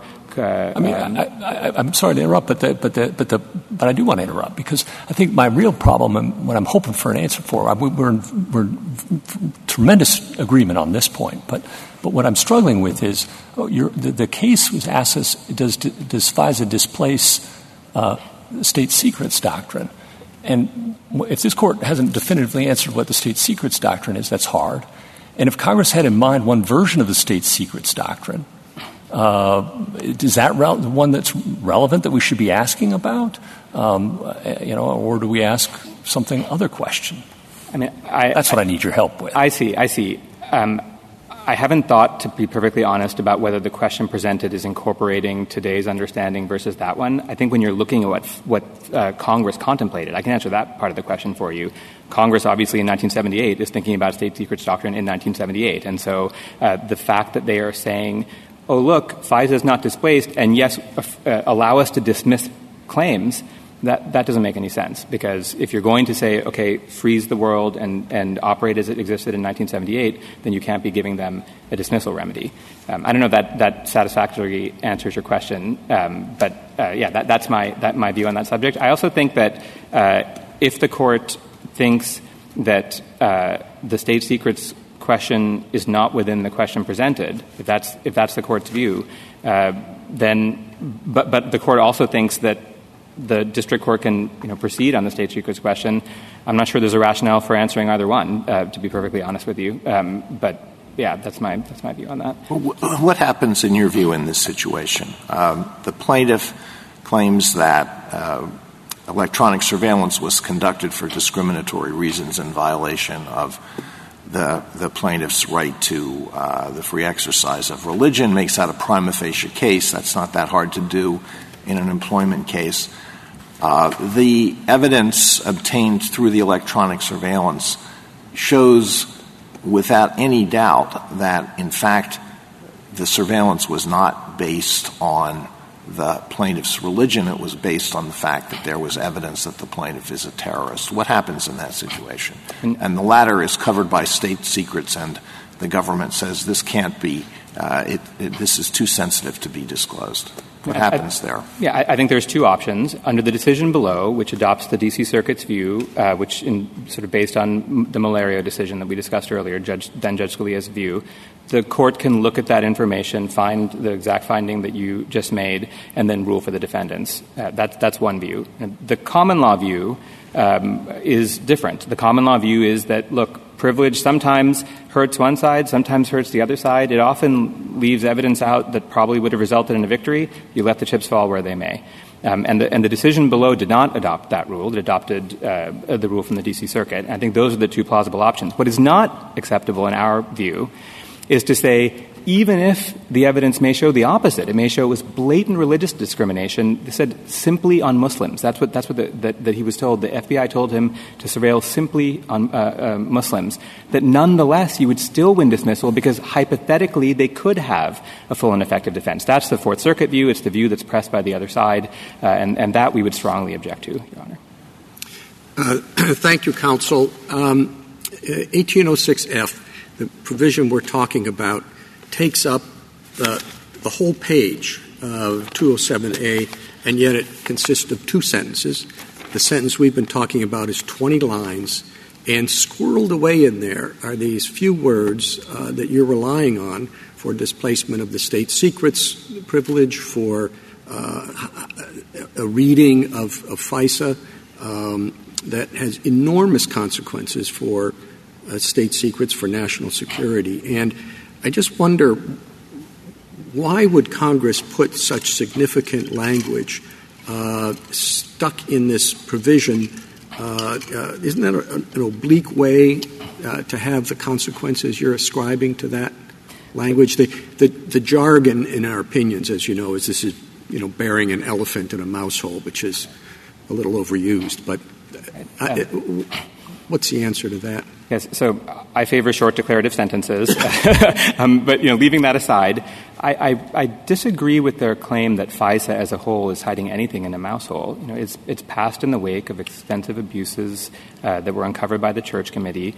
And this provision, it says if the Attorney General, perhaps it should have been written in a sentence or in its own section. I would have probably put it in 3 sections, I think, if you think of its parts.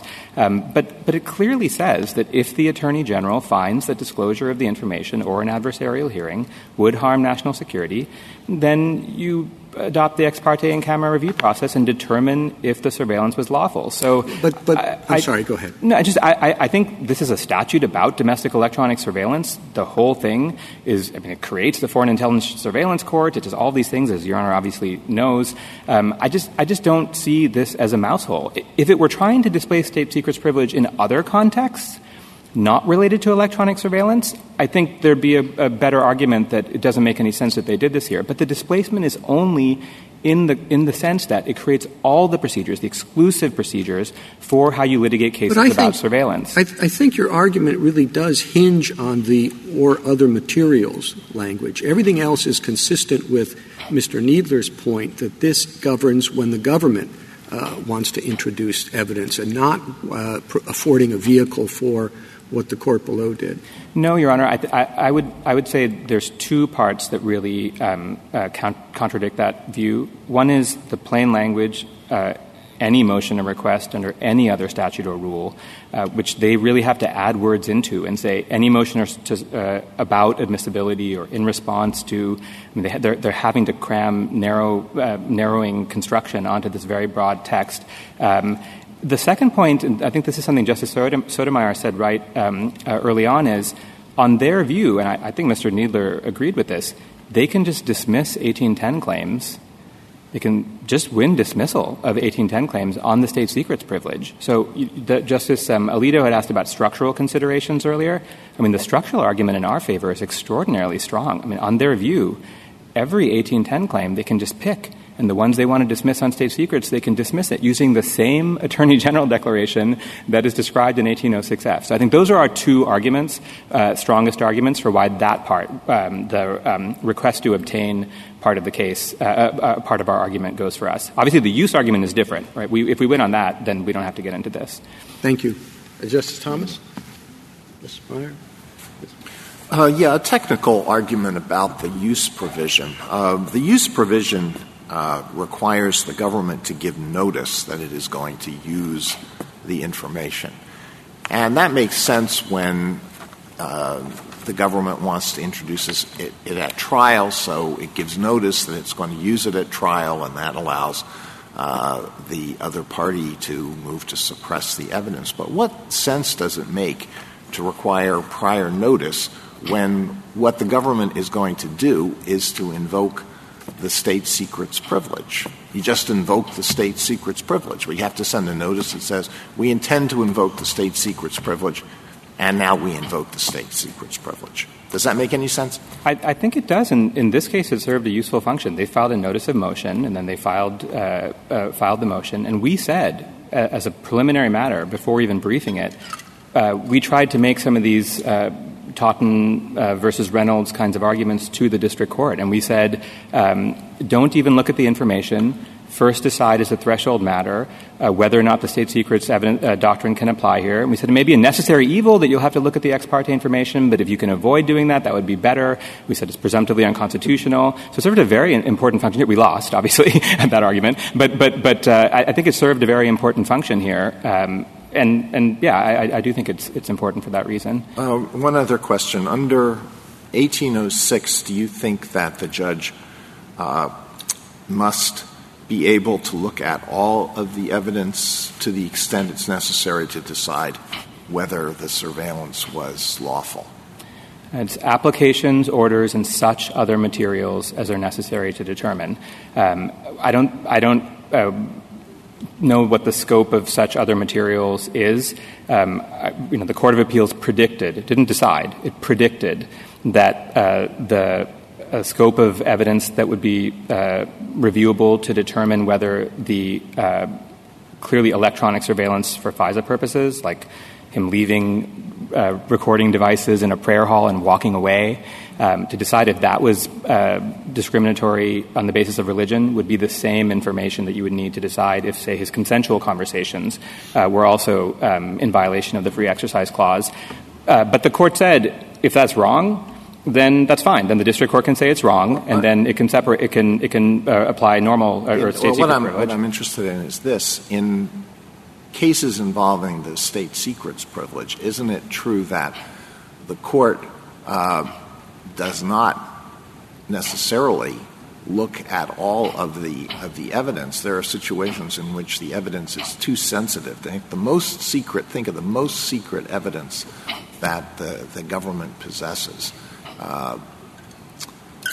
Yet 1806 seems to say that the court reviews ex parte in camera that evidence if it has a bearing on whether the surveillance was lawfully conducted. And so our position would be that FISA brings the courts into the process, and so the government can always choose not to rely on some piece of information. It doesn't even want to give it to a court because it's worried the court might leak the information, and they can choose to do that. But if they want to use it to show that the surveillance was lawful, they have to give it to the court as long as it's within that such other materials relating to surveillance. But that's what we think. I'm not sure the court has to address that question here. Obviously, it's, again, quite premature. And I think the court could hold that, if this were like nuclear weapons in Hawaii or one of these other things, I don't know how this would happen in this case. It's 15 years old. But I think the court could say, we're not deciding whether there might be, some set of information. Maybe it's because that part is in the constitutional core, if somehow the president were involved in our case, which seems quite implausible to me, but, and say, well, we're not deciding that little part of it. But in general, FISA displaces the privilege, and what it says is that other such materials relating to the surveillance have to be turned over to the court, not to us, but to the court. Wouldn't that be quite something? Because just dealing with some super secret information in district courthouses around the country would create an incredible security problem. Most district courts don't have the facilities to deal with information of that sensitivity. Well, we're only talking about domestic electronic surveillance of Americans. It doesn't arise, the claims don't arise if we're talking about things like, for example, what this court was dealing with, last month in a different state secrets case. So we're only talking about that. And obviously in criminal cases, Justice Alito, already courts all the time are doing FISA ex parte and camera review where the government is trying to use the information in criminal cases. So only if the government wants to use the information in a criminal case. Yes, that's true, Your Honor. Our view is that Congress thought in this context, given the history of abuse that had happened in this particular area, it was important to interpose the courts to play their role to ensure that surveillance remained within the confines of the law. Justice Sotomayor? Counsel, you disclaim wanting to use this information. The government hasn't made a motion to use it. It made a motion to dismiss. You concede that whether or not that motion to dismiss is appropriate under Reynolds and General Dynamics and all that case law shouldn't be addressed by us, correct? No, Your Honor. I believe it's within the question presented, and the court has the authority. And we did argue it below. We said we put it in the BIO. So our position you is... agree that it hasn't been properly briefed before us. And the Ninth Circuit didn't look at that. No, the Ninth Circuit didn't look at that because on bank 6-5 in the Jeppesen decision, it ruled that Totten and Reynolds were on a continuum. Right. And this was before General Dynamics. Exactly. So right. So that hasn't been really addressed by them, not the way you've argued it before. No, Your Honor. It was foreclosed under circuit precedent, so we didn't make this argument there. So if you were to lose, and I know you desperately don't want to, but assume my assumption that all we hold is that no one's invoked 1806 here, and we send it back for the court below to decide how state secrets interacts with a motion to dismiss. Is that the narrowest ruling that we could issue? Yes, Your Honor. I think holding that either, as I had discussed with Justice Kavanaugh, either that you shouldn't have dismissed on the pleadings or that we want the Ninth Circuit to decide if you should have dismissed on the pleadings. I would just note, I guess, that the en-banc Ninth Circuit foreclosed our argument about the scope of the Reynolds privilege here. It was before General Dynamics, so perhaps we could argue, hey, look. Exactly. So if we tell them, look at your holding in light of General Dynamics. Yes, Your Honor. They should do that anyway. Yes, Your Honor. Yes, Your Honor. That would be the narrowest. Thank you. Justice Kagan? So this question doesn't assume you lose. Suppose, just on this question of the relationship between the two questions, suppose that the easiest question in this case, I think, is the question of when dismissal is appropriate, and that the Ninth Circuit decision was in some important way premised on an incorrect understanding of when dismissal is appropriate in a state secrets case. And suppose, too, that I find the 1806 questions quite difficult, and if the entire discussion of the Ninth Circuit was premised on this error about state secrets dismissals, one wouldn't have to get into that.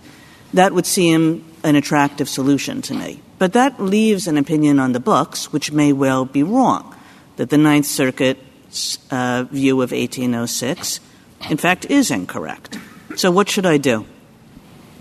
I think the court could affirm on the alternative ground, but that would still leave the Ninth Circuit opinion on the books, I guess, is your point, Your Honor. I guess I suppose the court could say, under these circumstances, where our first argument to the Ninth Circuit was the dismissal was premature, perhaps the court should say, we think that the court should have addressed that question first, and for that reason we vacate the decision and ask the court to address that question first. I'm not sure. Under that view, you wouldn't say whether it was right or whether it was wrong. You were saying that under these circumstances, given the significance of the issues or, for whatever other reasons, we think it more appropriate to address the question whether the dismissal here was premature. The district court did not look at the actual underlying evidence. The district court didn't explain why, when we said we would move on our summary judgment on the religion claims, didn't say why that would still somehow lead to inevitably the disclosure of information, unless they carried the risk. It was them that caused the risk. So I suppose Your Honor could take that approach. I feel like your question sort of did assume we would lose on FISA in the end. Our view is that the court could also affirm on either of those two grounds, but I guess Your Honor already knew that. So, have I answered your question? I sense, yeah. Justice Gorsuch? I just want to make sure I understand your answer to the question. So it might be possible, I think you're saying, to vacate and remand the case and say it was premature for the Ninth Circuit to determine that FISA displaced state secrets without first asking what state secrets is and how it applies to this case. Yes, Your Honor, and we would say, as Justice Sotomayor had suggested, particularly in light of General Dynamics. And there's two, if I may, Your Honor, there's two aspects to that. One is whether dismissal is available in light of general dynamics, and the other is the prematurity part, whether you can do it on the pleadings or you have to let the case play out. Got it. Thank you. Justice Kavanaugh? One follow-up on the Article 2 discussion we were having earlier. Appreciate your answers on that, just so I'm clear and about what I'm suggesting. I agree with you there'd be real doubts about whether the executive's power, Article 2 power to conduct domestic surveillance would be exclusive and preclusive under Category 3 of the Jackson Framework. So I agree that would be doubtful in my view. Although we haven't said that. But at a minimum, I think the government is saying in this separation of powers back and forth between the executive and Congress, what the executive is due is that Congress speak clearly, directly, give some clear indication of an intent to intrude on the state secrets privilege than we have here in the Chief Justice's questions about a few words and Justice Alito's questions, which I would certainly second, that district court, that this kind of information, depending on what it is not the kind of information you want floating around even in the White House to people, much less floating around the country, depending on what it is, of course. So on that question, that Article 2 influences the reading is kind of what I'm getting at with Article 2, not the exclusive preclusive. Mm-hmm. Now, I think there are other statutes that have already crossed this bridge. FOIA Exemption 1 and the post-EPA v. Mink congressional action on that is one. SEPA, even FISA, other provisions of FISA, which require very extremely sensitive programs that the government is running to be disclosed to this court. So in that sense, I don't think there's when we're talking about domestic electronic surveillance and only ex parte review and all that, that's sort of the answer I'd give before. The one other thing I would say on it, Your Honor, is we're talking here about rules for litigation. And all of this is about when they file something in court and all of that. And it's very well recognized that Congress has the power to set up a set of rules for litigation, whether it be evidentiary rules or other related procedures. Vance v. Terrazas talks about this even in a context where there may not be power over the original, I think in there it's a denaturalization context. When you then talk about making the evidentiary rules, Congress's power is even heightened. And so here we're not talking about whether the government has the power in the first place to do something. We're talking about where they've already done it, and now we're setting remedies up. 1806F and 1810 are mechanisms, and even if you believe them that it's about government's use, the whole thing is about what happens in court. And so I think they're also we're far afield from what I would think of as potential core Article 2 concerns. Thank you. Justice Barrett. I do have a question. It's a follow-up to something Justice Alito asked you earlier. He said to posit, you have religion claims in the suit, and the suit is about whether the surveillance violated or discriminated on the basis of religion. But review of the application and the related documents shows that there was no religious discrimination. It was based on, very good evidence that the targets were terrorists. You said in that circumstance, okay, well, then they've asserted the state secrets privilege, let the chips fall where they may, that dismissal is not an appropriate remedy under the state secrets privilege. Did I misunderstand that? Yes, Your Honor. I said there's two options. What you just described is the traditional common law rule, and it was the rule certainly in 1978. You mean that it proceeds forward just without the privilege Okay, but my evidence. question is then what happens to the individual defendants? Let's say that the evidence that they can use to defend themselves against the claim that they religiously discriminated is in this body of evidence that's protected by the state secrets doctrine, and you're saying dismissal is not a remedy, so they just go in with their hands tied behind their back and they just are sitting ducks. Yes, so two thoughts, Your Honor. Under common law, that is certainly the result. And Except under common law, if you have a privilege like attorney-client and it's exclusively a common law privilege, it can be pierced if it would violate the due process rights, right? But if the state secrets privilege is not entirely common law, if it has a constitutional element, I'm not sure that the due process rights of the defendants could pierce it. Yes, I'm just thinking of common law cases that are actually cited in Professor Donohue's brief. Republic of China is one, Northrop v. McDonnell Douglas, where the defendant wants the information and they say the chips fall where they may. But so can that happen if there's a constitutional element to the privilege? So if we're talking about Article 2, or no, but you're asking about a due process element? Well, I'm asking, like, chips fall where they may, and you're saying that that's fine even if it violates the due process rights of the individual defendants. Well, I think, so, again, there's another option. I want to make sure I get to talk about the other option, right, which is Justice Scalia, or then Judge Scalia's option. But yes, I think it's often going to be true. I mean, if the due process clause requires that someone needs the evidence, then obviously that would trump the common law. That just seems... So that assumes that the state secrets privilege is only common law. Yes, but you're asking what if you have a conflict between the due process clause and the Article 2 element of the state secrets privilege? I don't know. I think, again, whatever the answer is, it would be within the scope of the statute because it's in accordance with the requirements of law. It's just hard to see letting the chips fall where they may if it's then the individual defendants who are deprived of access to information that they need to defend themselves against the claim that they discriminated on the basis of religion, when, let's imagine, in Justice Alito's hypothetical, it's utterly clear from all the materials that there was no religious discrimination. Yes. So, again, I still want to talk about the other option, but the last thing I'll say before I do that is, and this is discussed to some extent in Tenet and cases like that, the government can always indemnify. Right? I mean, that when we're talking about people who are working for the government, which is typically what's going to happen in an 1810 case, if you're talking about the mirror image problem, do you let the harm of the due process problem you're talking about or the Seventh Amendment problem you're talking about fall on this side of the ledger or on our side of the ledger?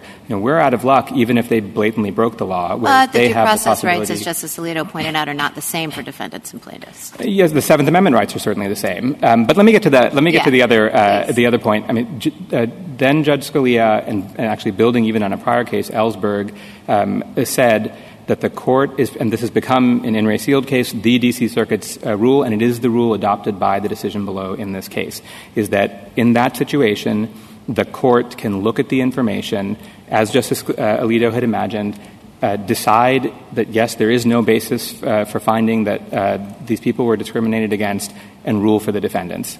And that actually is what happened in Malario, where the person had a claim that they thought, a First Amendment claim that they thought the court held should survive summary judgment. But they said, but we've seen the evidence and we know that claim is wrong.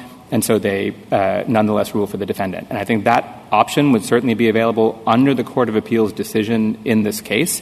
So I think if you affirmed that option would still be available to them.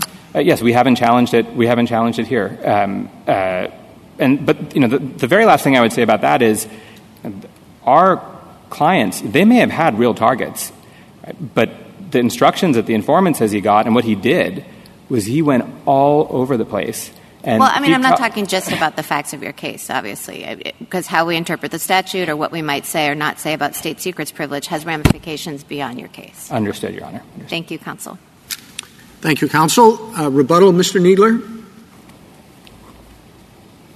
Thank you, Mr. Chief Justice. Several points. First of all, we think it makes sense the proper disposition of the case is to review what the Ninth Circuit did decide, not what it did not decide.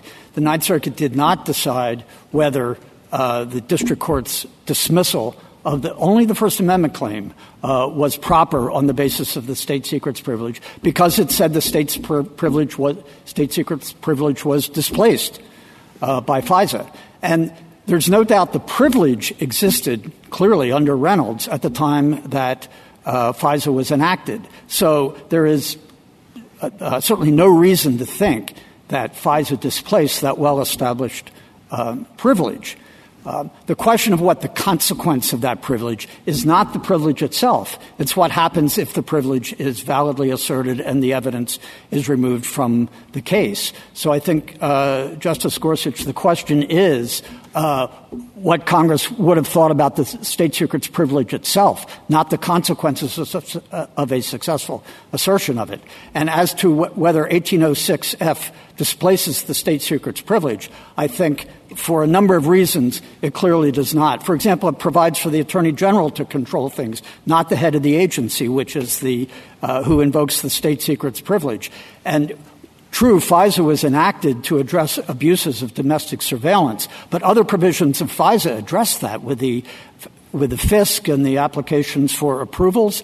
But what Congress did in 1806F and the related provisions was to codify in statute a procedure that had been developed at common law or by courts for the suppression of evidence that was obtained by electronic surveillance, and that would arise only if the Attorney General decided to put forward the evidence, as Justice Alito described. And there are many other things that make that clear. Subsection F refers to two types of motions: a motion to suppress or a motion to obtain discovery of either the application in order or the materials or the evidence in order to suppress. And then subsection G, when it says if the court grants that motion, it doesn't say grant judgment. It says grant the order to suppress or otherwise grant the motion, which means the motion to exclude the evidence may be suppress, or it may be something less than suppress, something more than suppress. So it's all wrapped up in the procedures for suppression. On the question of dismissal, we think that it is artificial to separate Totten from Reynolds. Reynolds itself had a footnote about Totten after it discusses the fact that national security information can be excluded. It says, see Totten, and then it describes Totten as a case where the case was not permitted to go forward even at the pleading stage because it was obvious from the face of the pleadings that the case could not go forward because it concerned a state secret. But there are other situations in which it is central to the case, a state secret, such as here they allege that that defendants violated their First Amendment rights, but the evidence might well furnish a basis for defending against that. That is central to the case in the same way that the contract in Totten and in Tenet was central to the case. And General Dynamics, in fact, contains a number of passages that are helpful, supportive of the idea that dismissal can be an appropriate remedy. For example, respondents say that as plaintiffs, they're happy to make their case and then let the chips fall where they may, putting to one side the threat of blackmail, gray mail against the government in that sort of situation, forcing it to settle or maybe even accept an injunction against it. But General Dynamics says it seems to be unrealistic to separate, as the Court of Federal Claims did, the claims from the defense and to allow the former to proceed while the latter is barred. Claims and defenses together, it's those that establish the justification or lack of justification for judicial relief. The point is if the issue cannot be fairly, soundly, safely adjudicated without risking disclosure of national security information, then it can and should be dismissed. Whether this arises by the government's assertion of a defense in rebuttal, it's not even an affirmative defense. It is a defense, a factual defense, or whether it goes to the plaintiff's case.